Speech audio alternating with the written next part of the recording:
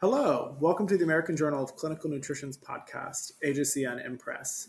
We are here today with both Dr. Deirdre Tobias and Dr. Chris Duggan, the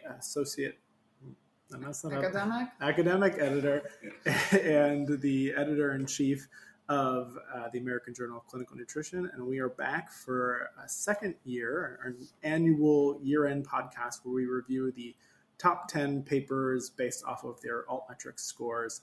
And we've got quite the roundup for you today. How are you guys doing? Great, Kevin. Hi, Dee Dee. Hello. Good to be here. We're actually in person, which is kind of fun. Yeah, I'm finally seeing these people for the first time. Yeah. Not over Zoom. Very exciting. You look the same, Kevin. Thank you. I think that's good. I haven't been faking it with the Zoom filters. Catfishing us for academic research. Maybe cut that out. Yeah. It really threw me off there.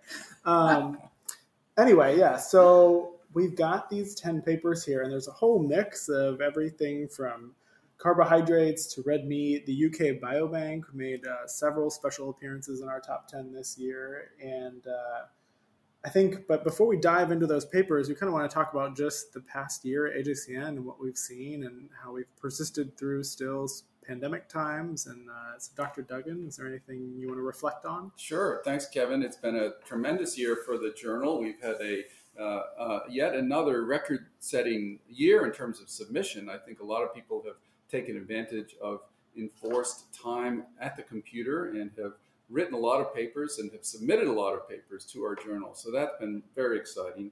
The number of journals submissions have been marked not just by their volume, but by the variety of different countries that the submissions have come from. So we really continue to have a worldwide footprint, which is very exciting. We've tried to mimic our worldwide footprint, not just in terms of the papers that are submitted, but by the editorial board members and the associate editors that we have that really come from our global nutrition audience. I thought I would just highlight the editorial board members in this year's podcast. They include Drs. Tamid Ahmed from Bangladesh, Drs. Alexander from Evergreen, Colorado, Dr. Lydia Bazzano from New Orleans, Dr. Brian Miller is a new member from Australia, Dr. DeRoos from the UK, Dr. Elena from Israel, Dr. Golden from Boston, Dr. Harris from South Dakota, Dr.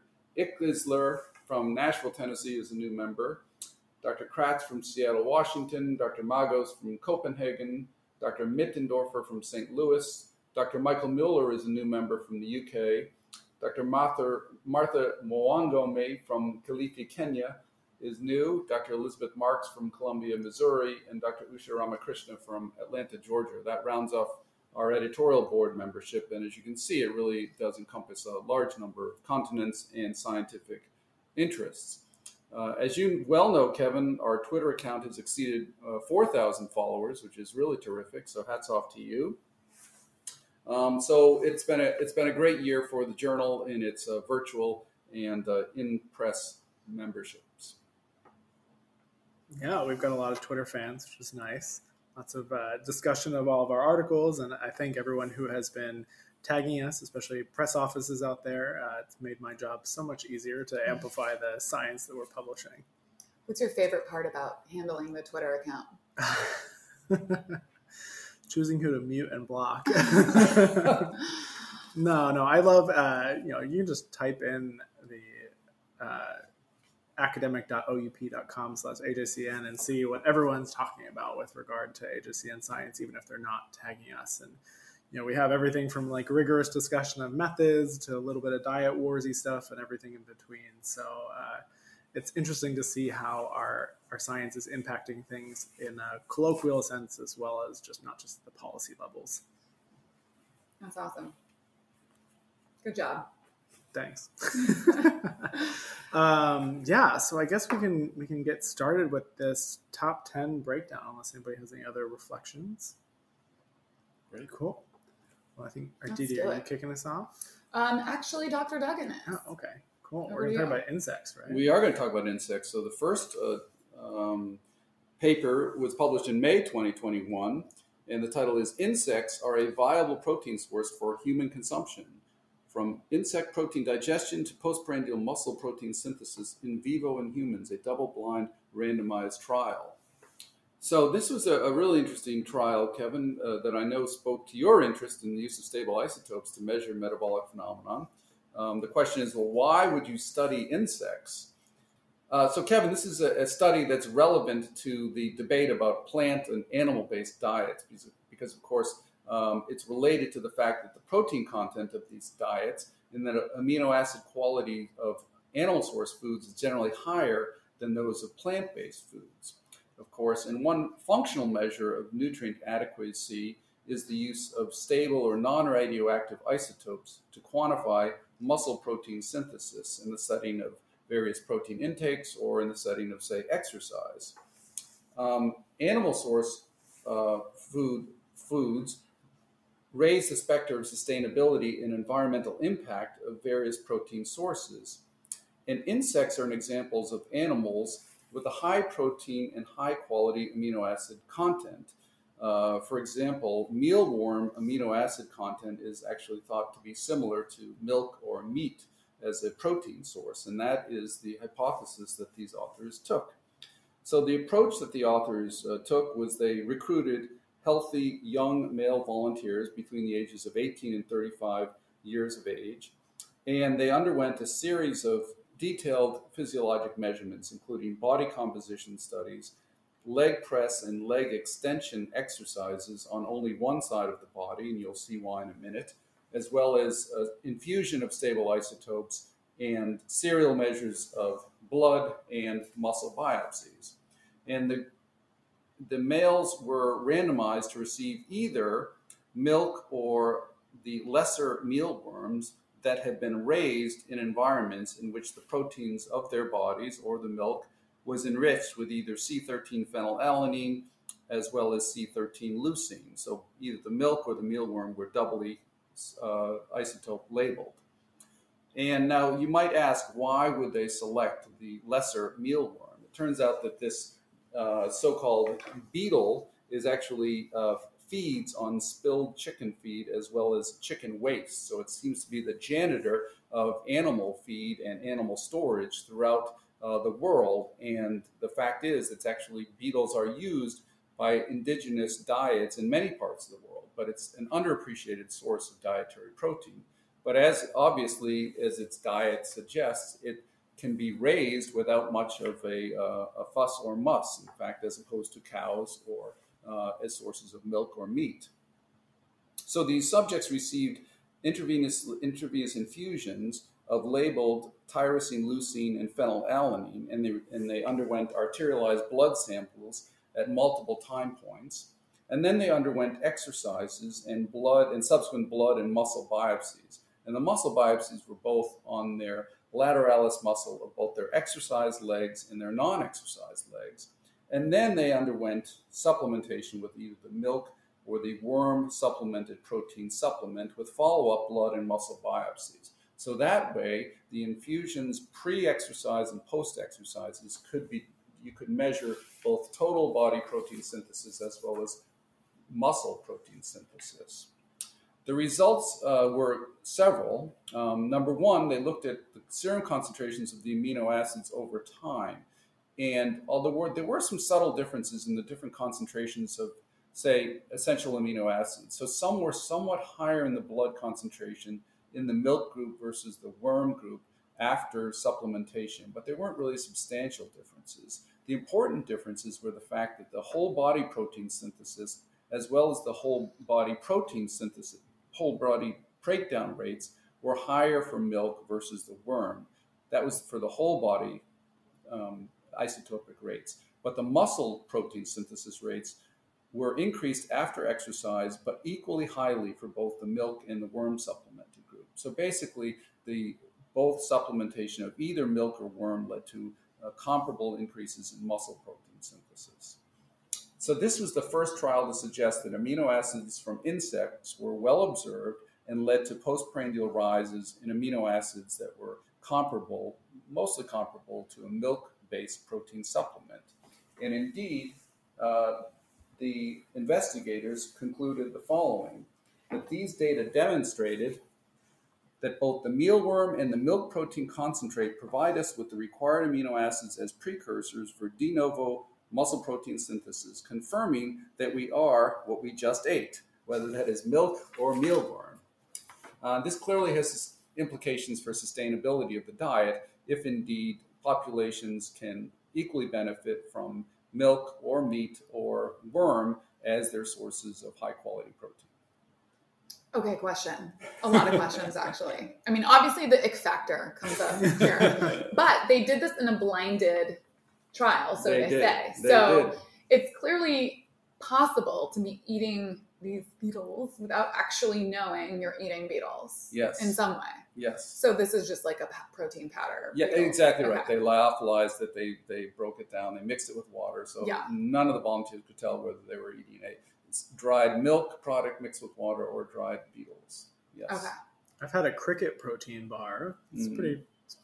But it wasn't like legs and stuff sticking out. It was like powdered down. Yeah. The chitin you couldn't really tell. It was like pretty good. And it's pretty similar. My undergrad is in biological anthropology, and we used to watch videos of chimpanzees like using sticks to fish for beetles and things, and would eat them. So it makes sense. We're getting back to our paleo roots. Maybe this is the paleo diet we've all been looking for. Are beetles or bugs or insects vegan? I don't believe so. Because they're eating insects or animals, right? They're sentient.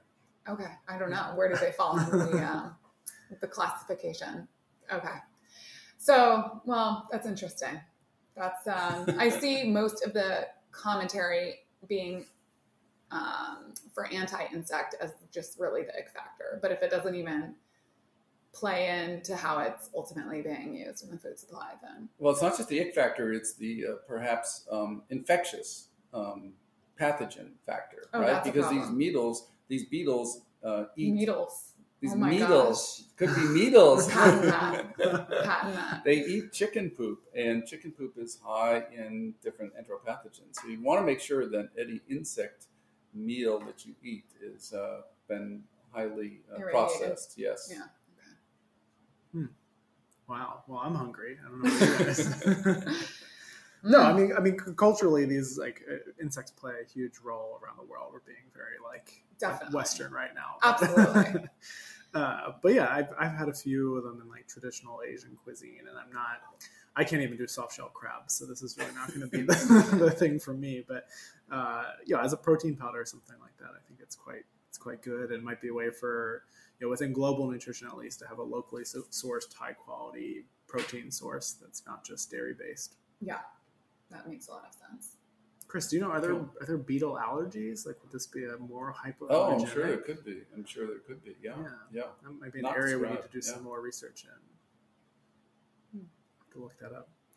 Yeah. Anyway, insects. Good to know. Yeah, cracking the top 10. Yeah. They maximize MPS similar to dairy, so all the bodybuilders listening can go foraging.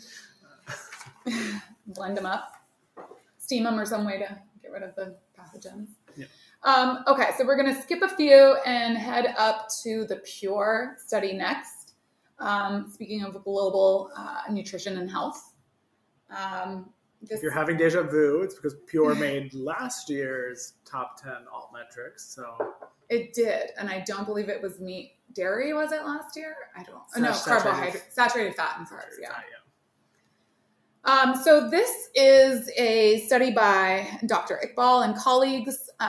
There are a lot of investigators involved in this Pure study, which is an acronym for Prospective Urban Rural Epidemiology. And this is a cohort that has an extensive representation globally from over 21 countries, ranging from low to higher income status. And what they essentially did was this massive baseline battery of questionnaires and health status and continued follow-up among these participants for a number of health outcomes.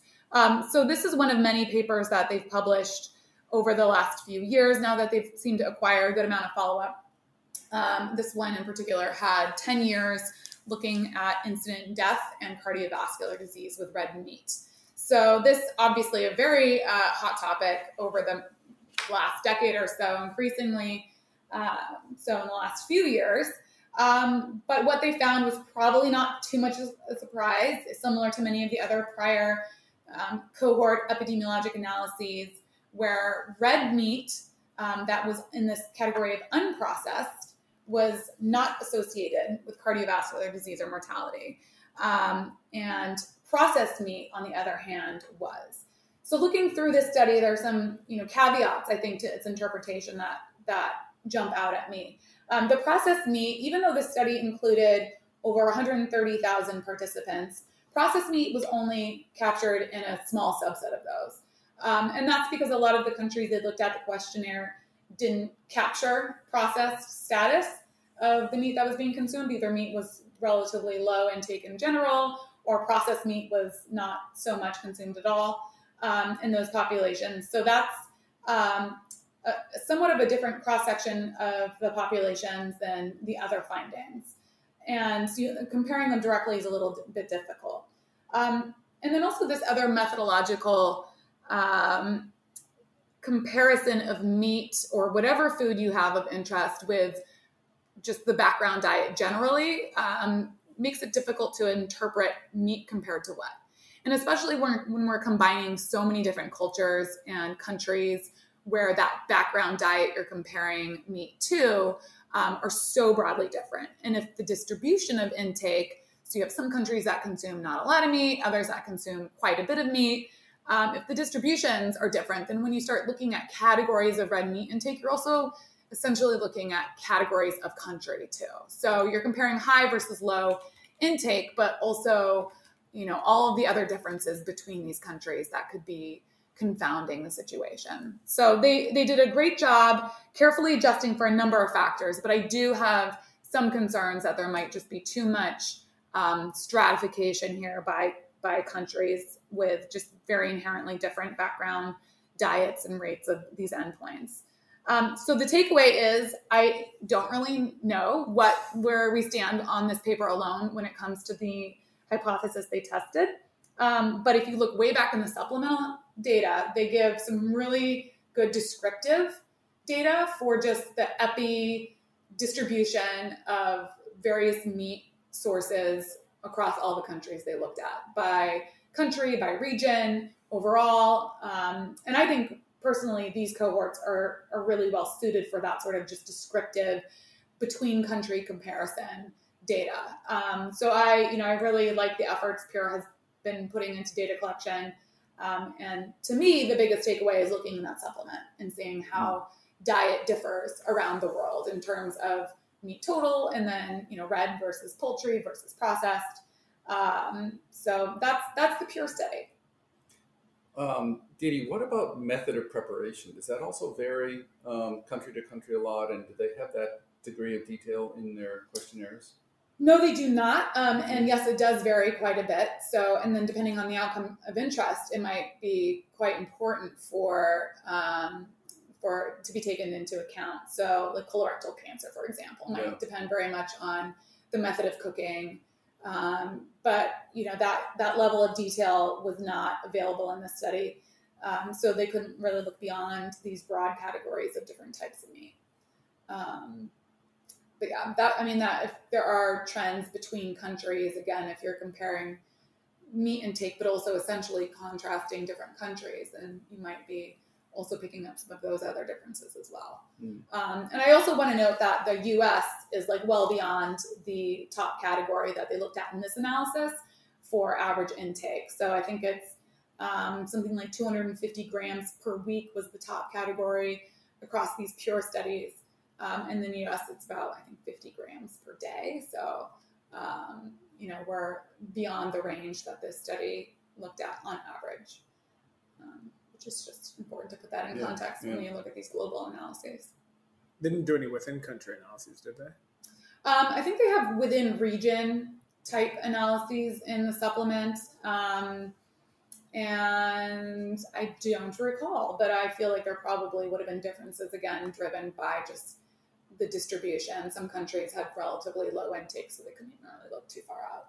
Yeah, these findings are often compared and contrasted with other cohorts, but other cohorts are typically like the Nurses' Health Study and health professional follow-up study are within country analyses comparing high versus low, but this is typically across country, which opens massive doors for confounding and other factors to be at play. And I think red meat becomes a proxy variable for so many other things. So many other things globally. I think it's a marker of economic status and urban versus rural, and it's difficult to disentangle it from all of those other factors as well. Yeah, and culturally, who gets access to the meat, particularly when it's limited, so many things. Yeah, and we know trends in a lot of these dietary factors are changing globally, and in some places quite rapidly. So if you have a baseline measure 10 years ago and no follow-up data on how the participants' diets might have changed, that could also be a limitation that many cohorts face, because it's difficult to go back to these participants and recollect all of the data. It's easier if you're able to kind of tap into a healthcare database and get outcomes without having to revisit everyone. So these were a single baseline assessment. Correct. Yeah. Mm-hmm. The challenges of nutritional epidemiology. Yes. But they do well on our top 10 altmetrics. Of course. There you go. And I think they're still important to have a grasp for, again, these descriptive sort of trends are important for understanding where we are with a variety of dietary risk factors. All right, speaking of meat, Chris? Yes, speaking of meat, checking in at number 4 on our top 10 altmetric scores, we have a fascinating paper by Drs. Desmond et al., and the title is Growth, Body Composition, and Cardiovascular and Nutritional Risk of 5 to 10-year-old Children Consuming Vegetarian, Vegan, and Omnivore Diets.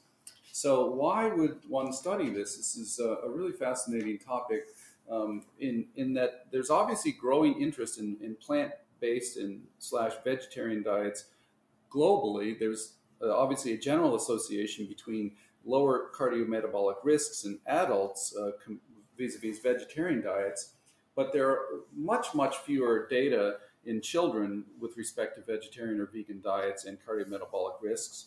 And as we like to say in pediatrics, children are not little adults. They have a substantially higher metabolic rate, energy needs, very different body compositions. I will also make a quick reference to a November 2021 AJCN paper entitled Physical Activity and Fat-Free Mass During Growth and in Later Life by Westertrepp et al., which was a really interesting, large cross-sectional study of 2,000 people of all ages in which body composition measured by deuterium dilution, total energy expenditure, and resting energy expenditure was measured. So I would recommend that for your reading pleasure. But back to this paper, children, in addition to having a higher metabolic rate and a different body composition, are actively growing and have different needs for neurodevelopment. So there are theoretical reasons why a diet that might limit high-quality proteins or other important nutrients and micronutrients might be disadvantageous. So hence the interest in evaluating their nutritional and metabolic needs if they are on different restrictive diets. So the authors took the following approach. They performed a cross-sectional study among an admittedly homogeneous group of children. These were healthy European Polish children, ages 5 to 10 years of age. They all were self-described as belonging to the white race, and they were recruited in a very, I thought, ingenious way. They used internet and social media posts in health food stores and various social media sites. So they recruited people who were vegetarians, children who were vegetarians. In other words, they ate no meat or fish in their diet, or were vegans, i.e. they ate no meat, fish, eggs, or dairy. And then the children or the families were then asked to recruit a friend of the same sex and close in the age who was an omnivore. So they had kind of built in a control who was similar in age and sex and perhaps matched in terms of socioeconomic status. Recruitment occurred between June of 2014 and July of 2016. And indeed, the subjects underwent a very detailed physiologic data collection and dietary intake data collection. The physiologic data included detailed anthropometry, body composition with deuterium dilution, bone density with DEXA scans, cardiovascular disease risk markers, and blood micronutrient status. Dietary intake occurred in a two-step process where first subjects were screened with the food frequency questionnaire to categorize and screen out subjects, and they were quantified or classified into the three categories: omnivores, vegetarians, or vegans, via 4 consecutive prospective food diaries. The main findings were quite interesting. They screened 256 children and ended up studying 187 children, 72 omnivores, 63 vegetarians, and 52 vegans. So it wasn't a huge study sample size, but it was certainly one that was quite detailed and relatively homogeneous in terms of age. And of note, 85% of these children had followed these diets for at least 3 years, so they had been on a vegetarian or vegan diet for some time. With respect to energy intake, the dietary report suggested that energy intake was comparable among the 3 groups. However, there were differences with respect to the composition of the diet, in that omnivores had the highest and vegans had the lowest estimated intakes of protein, sucrose, and total saturated and monosaturated fat, as well as cholesterol, vitamin B12, and vitamin D. Vegans had the highest and omnivores had the lowest intake of total carbohydrates, starch, dietary fiber, polyunsaturated fat, folate, vitamin C, magnesium, and iron. So distinct different dietary patterns between the two groups.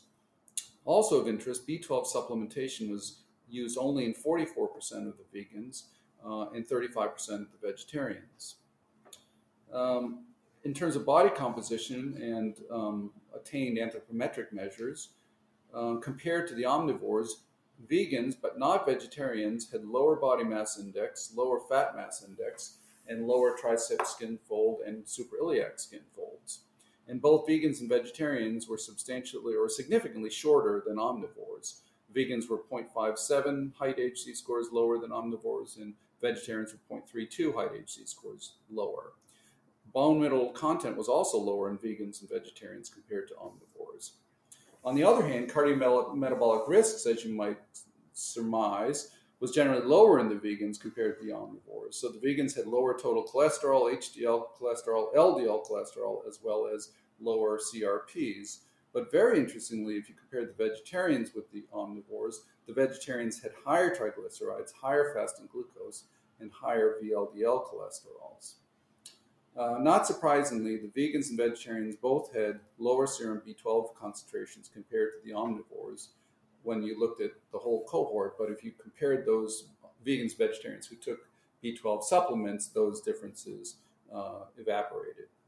So what did we learn from this study? That both vegan and vegetarian diets are associated with lower nutritional status with respect to anthropometric measures, lower bone mineral content, and some important micronutrient deficiencies. However, the latter seem to be available to be protected by supplementation. And there was some evidence of better cardiometabolic health in the vegan diet, but long-term follow-up is really needed to follow up this very interesting cross-sectional and detailed study. So, vegetables, anyone? Did you get your kids to eat vegetables when they were little? They varied. I have 3 kids, and I would say my daughter was the best at eating vegetables, and one of my sons was pretty terrible at it. Right now, they all eat a pretty varied and healthful diet, but it's not easy. How about your kids? They did great out of the gate, and then the last couple of years since they discovered, school lunches and nuggets and things foods. like that. Yeah, it's harder. It's harder to go back. But your kids are really tall, right? So do you think they're bone mineral intensive? I think actually they've not undergone DEXA, but all 3 were inveterate milk drinkers. So I think that was part of the issue. Yeah, there you go. Anecdotal data in the Duggan family. Definitely, right? Yeah. I mean, it's almost as generalizable as this cohort, right? Well, but this paper, you're right, it was 187 kids, but a very nice study design, given what it was. Homogeneous data, as I mentioned, Polish white kids, but still very detailed physiologic measures. They Yeah, did it's muscle biopsies with stabilized cell confusions. no, but it's an amazing phenotyping. It's just, when you hear only 44% of the kids were eating B12, it's kind of like right. It almost there's definitely in the online kind of plant-based community, you can find lots of like almost conspiratorial thinking that, oh, if you just like don't eat your food, don't wash your produce, you'll get B12 because it comes from bacteria. And there's a cadre of like influencers on like physician plant-based folks who say, well, you don't need B12 and whatnot. So it makes me think about how much this cohort is maybe recruited from health food stores and whatnot. And so a little bit more into the alternative health side of veganism rather than just like more mainstream. Because you look at like, I think most physicians and medical practitioners would encourage folks with vegan kids to supplement or to choose fortified foods. One would think, it's interesting nonetheless. And I think there's a lot of things we would have expected, like lower bone mineral content and a little bit shorter and things like that, and better cardiovascular disease risk. So you tend to lurk in some pretty dark areas of nutrition, Twitter, social media. Don't you? Well, I still see patients on the side, and that's true. When you're plugged into it. I did my clinical training at the NIH Clinical Center, and so like everyone there is on research trials, and so you've got to be up in the know of what they're reading online, because those, particularly the cancer patients, they just have every supplement, everything, that sort of a last ditch effort, which is very sad, but you have to stay in the online space and know what the trends are. So I just came back from the airport, and that's a lot like my health pseudoscience ethnography there, checking out all the health stores that have all these strange products and strange claims. In Boston? Wow, I didn't know we were so Boston and nutrition Houston. forward. Yeah. Okay. Should we tackle UK Biobank? Yeah. Okay.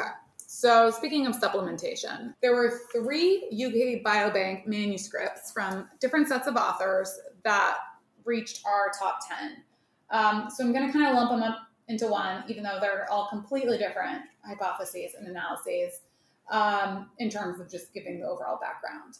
But I think the one that probably made the biggest splash was this vitamin D COVID paper. And it's, I think when we're in the midst of a pandemic, you have to use the data available to you to make quick decisions.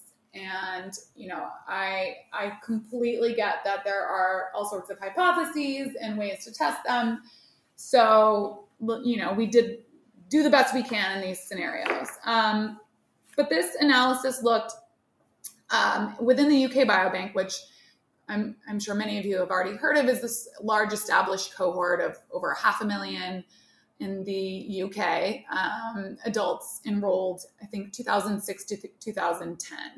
So they responded to, again, similar to Pure, a variety of questionnaires, including diet data. Many subsets gave all sorts of different biospecimen samples and did other anthropometric and a variety of different tests. But it follows the participants up through the healthcare system. So they were able to link these questionnaires that participants had filled out many years ago with basically real-time COVID data. And so the hypothesis here was that vitamin D may be protective. So higher vitamin D status or supplementation would be associated with a lower risk of COVID infection. And I believe they also looked at mortality. But it's difficult to really get this data real time for the exposure, right? Even though COVID might be something easily extracted from the healthcare databases. So they have this essentially yes, no, are you taking a vitamin D supplement question that could have been asked as early as 2006. And with this question, they found a significant inverse association with COVID infection rates. The probability for just measurement error in this one question, basically, does this question from 2006 reflect their current vitamin D status in 2020, I think is massive. So why are we observing then this really strong inverse association suggesting vitamin D supplementation is protective? A number of reasons there. So we know that supplementation use in general in non-ill populations correlates with overall more healthful status. So having a healthier diet, being more physically active, seeing your clinician, attending your regular screenings, socioeconomic status, all of that is associated with more likelihood of taking supplements. And vitamin D is one of those supplements that you don't even typically have a conversation with your doctor to start taking, and many people take them just on their own without even having to have some sort of indication or diagnosis or concern or trajectory of poor health to begin. So vitamin D in particular, similar to multivitamins, have this strong correlation with just overall being healthier. I think that personally is probably right off the bat the explanation for the strong inverse association.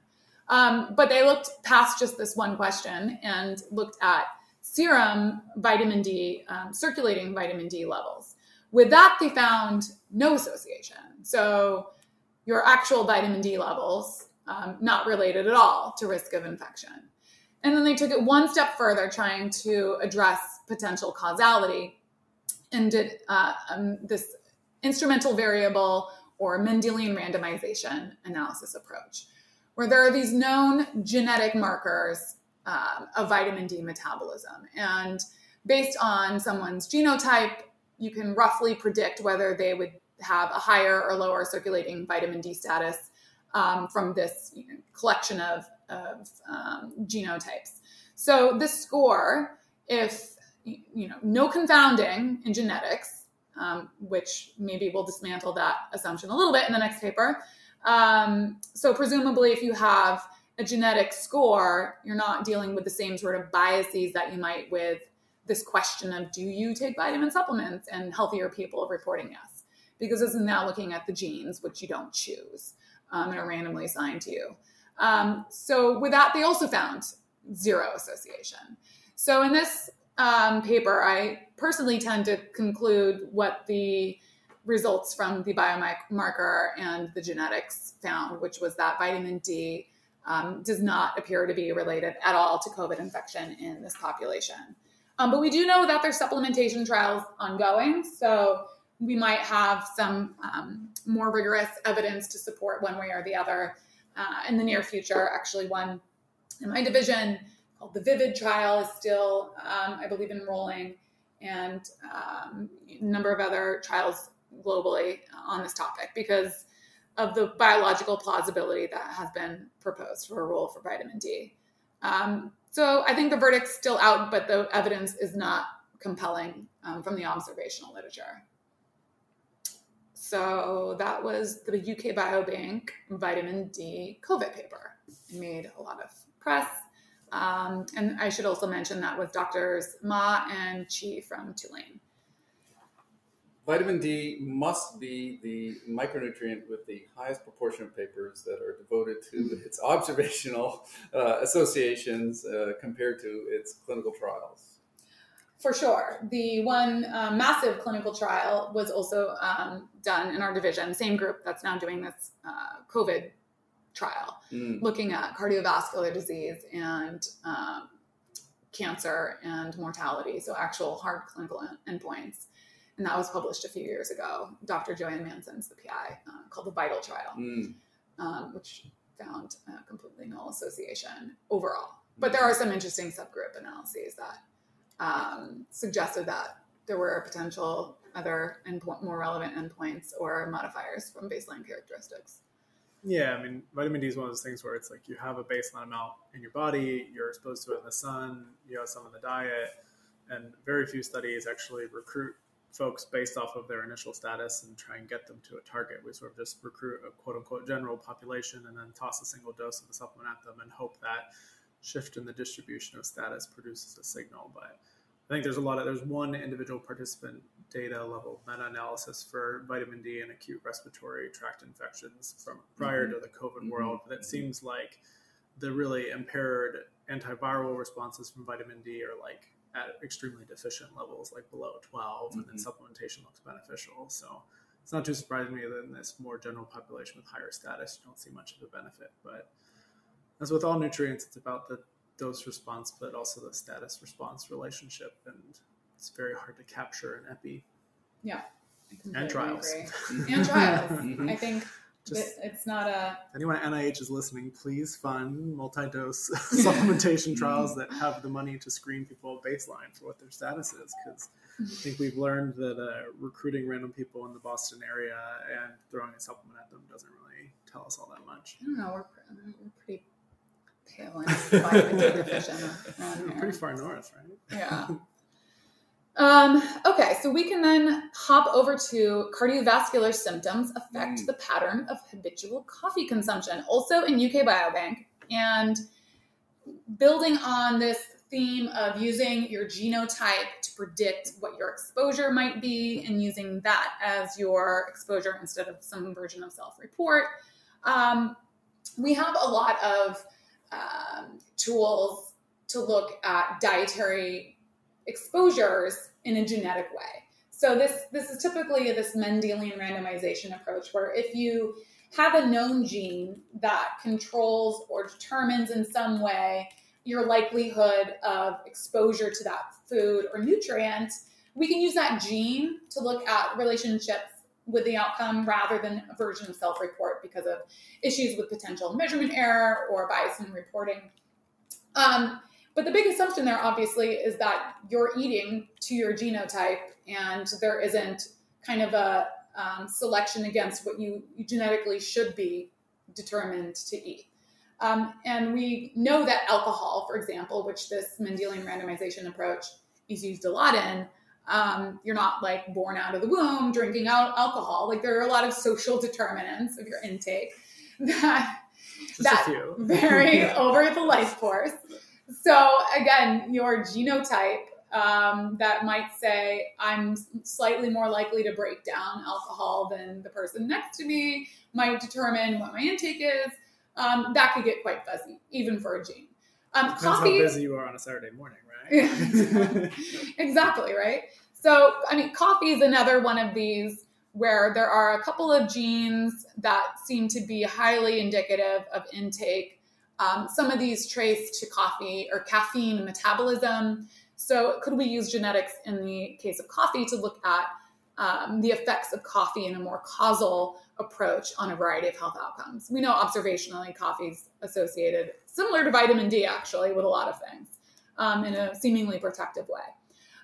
So in this paper, the authors kind of address this potential for bias. And this gets me really excited because I think we need to know more about this in terms of if we're going to use this tool for dietary exposures where we have a lot of control over our exposure, unlike our hair color. Well, I guess we have a lot of control over that. So possibly the worst example I could have. Eye color. Let's go with that.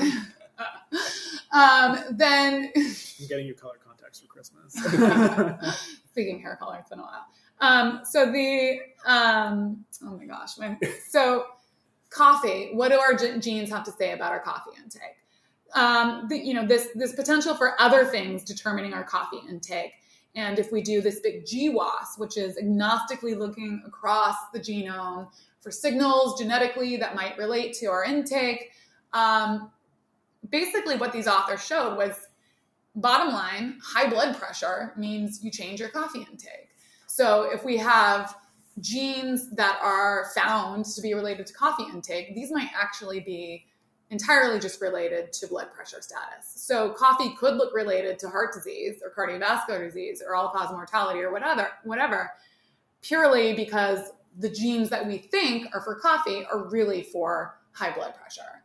And this, I think, is a very elegant example of why we have to verify assumptions that we make. So if we're going to use a gene as a tool, as a proxy for an exposure, particularly for diet, I think verifying that this gene that we found or group of genes we identified in a big GWAS among 500,000 adults is actually a gene for what we think it is. Because this confounding is clearly happening even in genetic data. Yeah,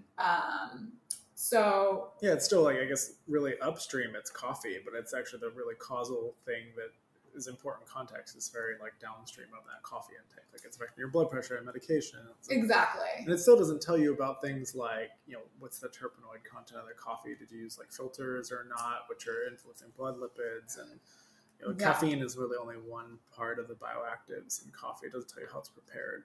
Exactly. So the UK Biobank asks, do you drink coffee? So that's what we're working with here. Yeah. But the blood pressure SNPs were from a separate cohort used to look at in relation with the odds of reporting you drink coffee. This podcast is turning into like objective biomarkers won't save you, genetic variants won't save you, just nutrition epi. It's got an uphill battle. Yeah, but I think we have to know what our tools' limitations are. And this paper I really appreciate for not being afraid to look into that. So the other UK Biobank paper, can we move on from coffee? Yes. Is looking at UK Biobank, similar to the vitamin D and COVID, more of the straight up epi, looking at baseline meat intake and risk of incident dementia. So again, same limitations, copy and paste that we were discussing with the red meat, and mortality paper in Pure, I think apply here. So we're dealing with, again, a baseline measure with incident disease outcome. I should also mention that the outcome here, again, is derived from the electronic health record. So if there's any sort of early onset, undiagnosed, or level of dementia that has yet to interact with the healthcare system, then there would be some misclassification in outcomes there, which I think with a lot of mental health outcomes tends to be a big problem. So here they found, again, unprocessed red meat was not associated, while processed meat was associated with a higher risk of dementia, with about a 44% higher risk in those consuming per each 25 grams per day of intake. So no relationship with unprocessed and poultry.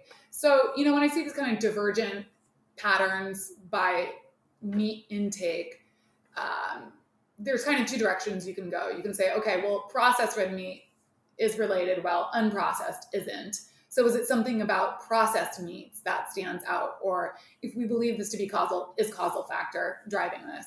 And you can point to a number of nutritional differences between processed and unprocessed. And the other is just differences in trends and confounding, right? So you have people who eat processed meat versus unprocessed are probably correlated, and we see this from the tables, with a number of other factors as well.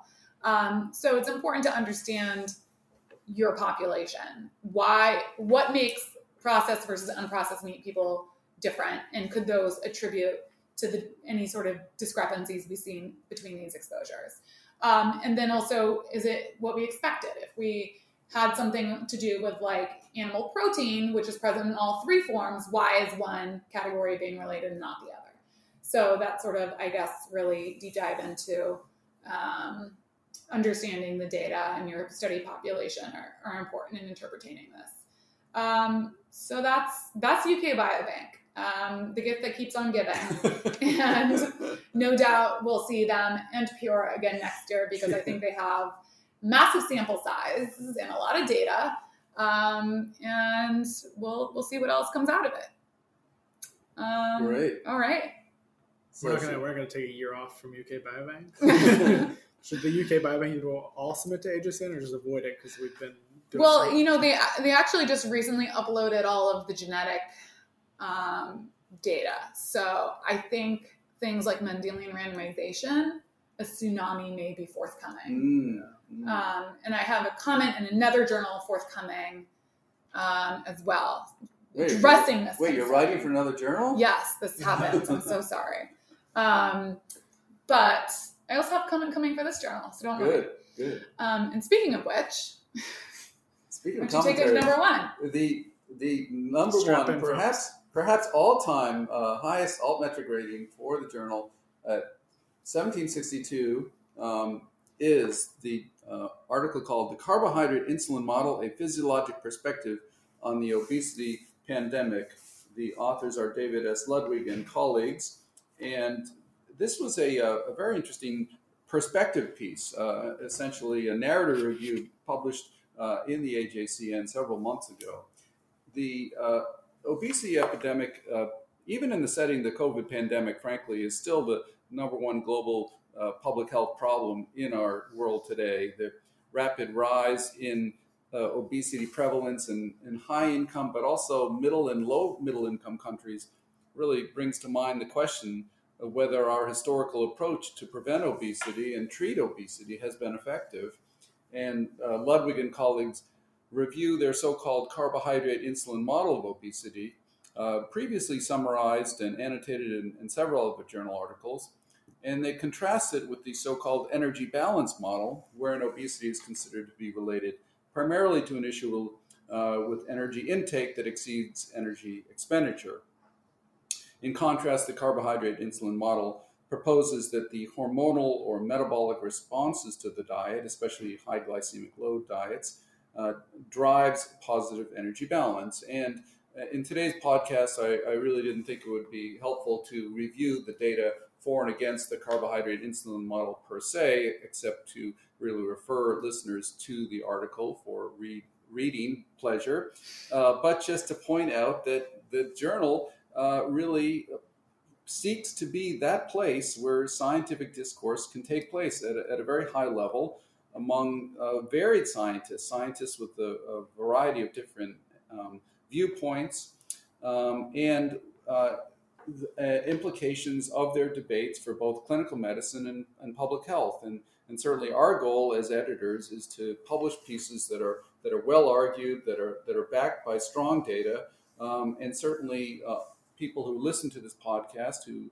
think they have good ideas that are candidates for prospective pieces in the future should really be encouraged to submit their ideas either for narrative reviews or for ideas that can be discussed in our Great Debates in Nutrition ongoing series. So in closing, it's been a great 2021. It's been a great year for the American Journal of Clinical Nutrition.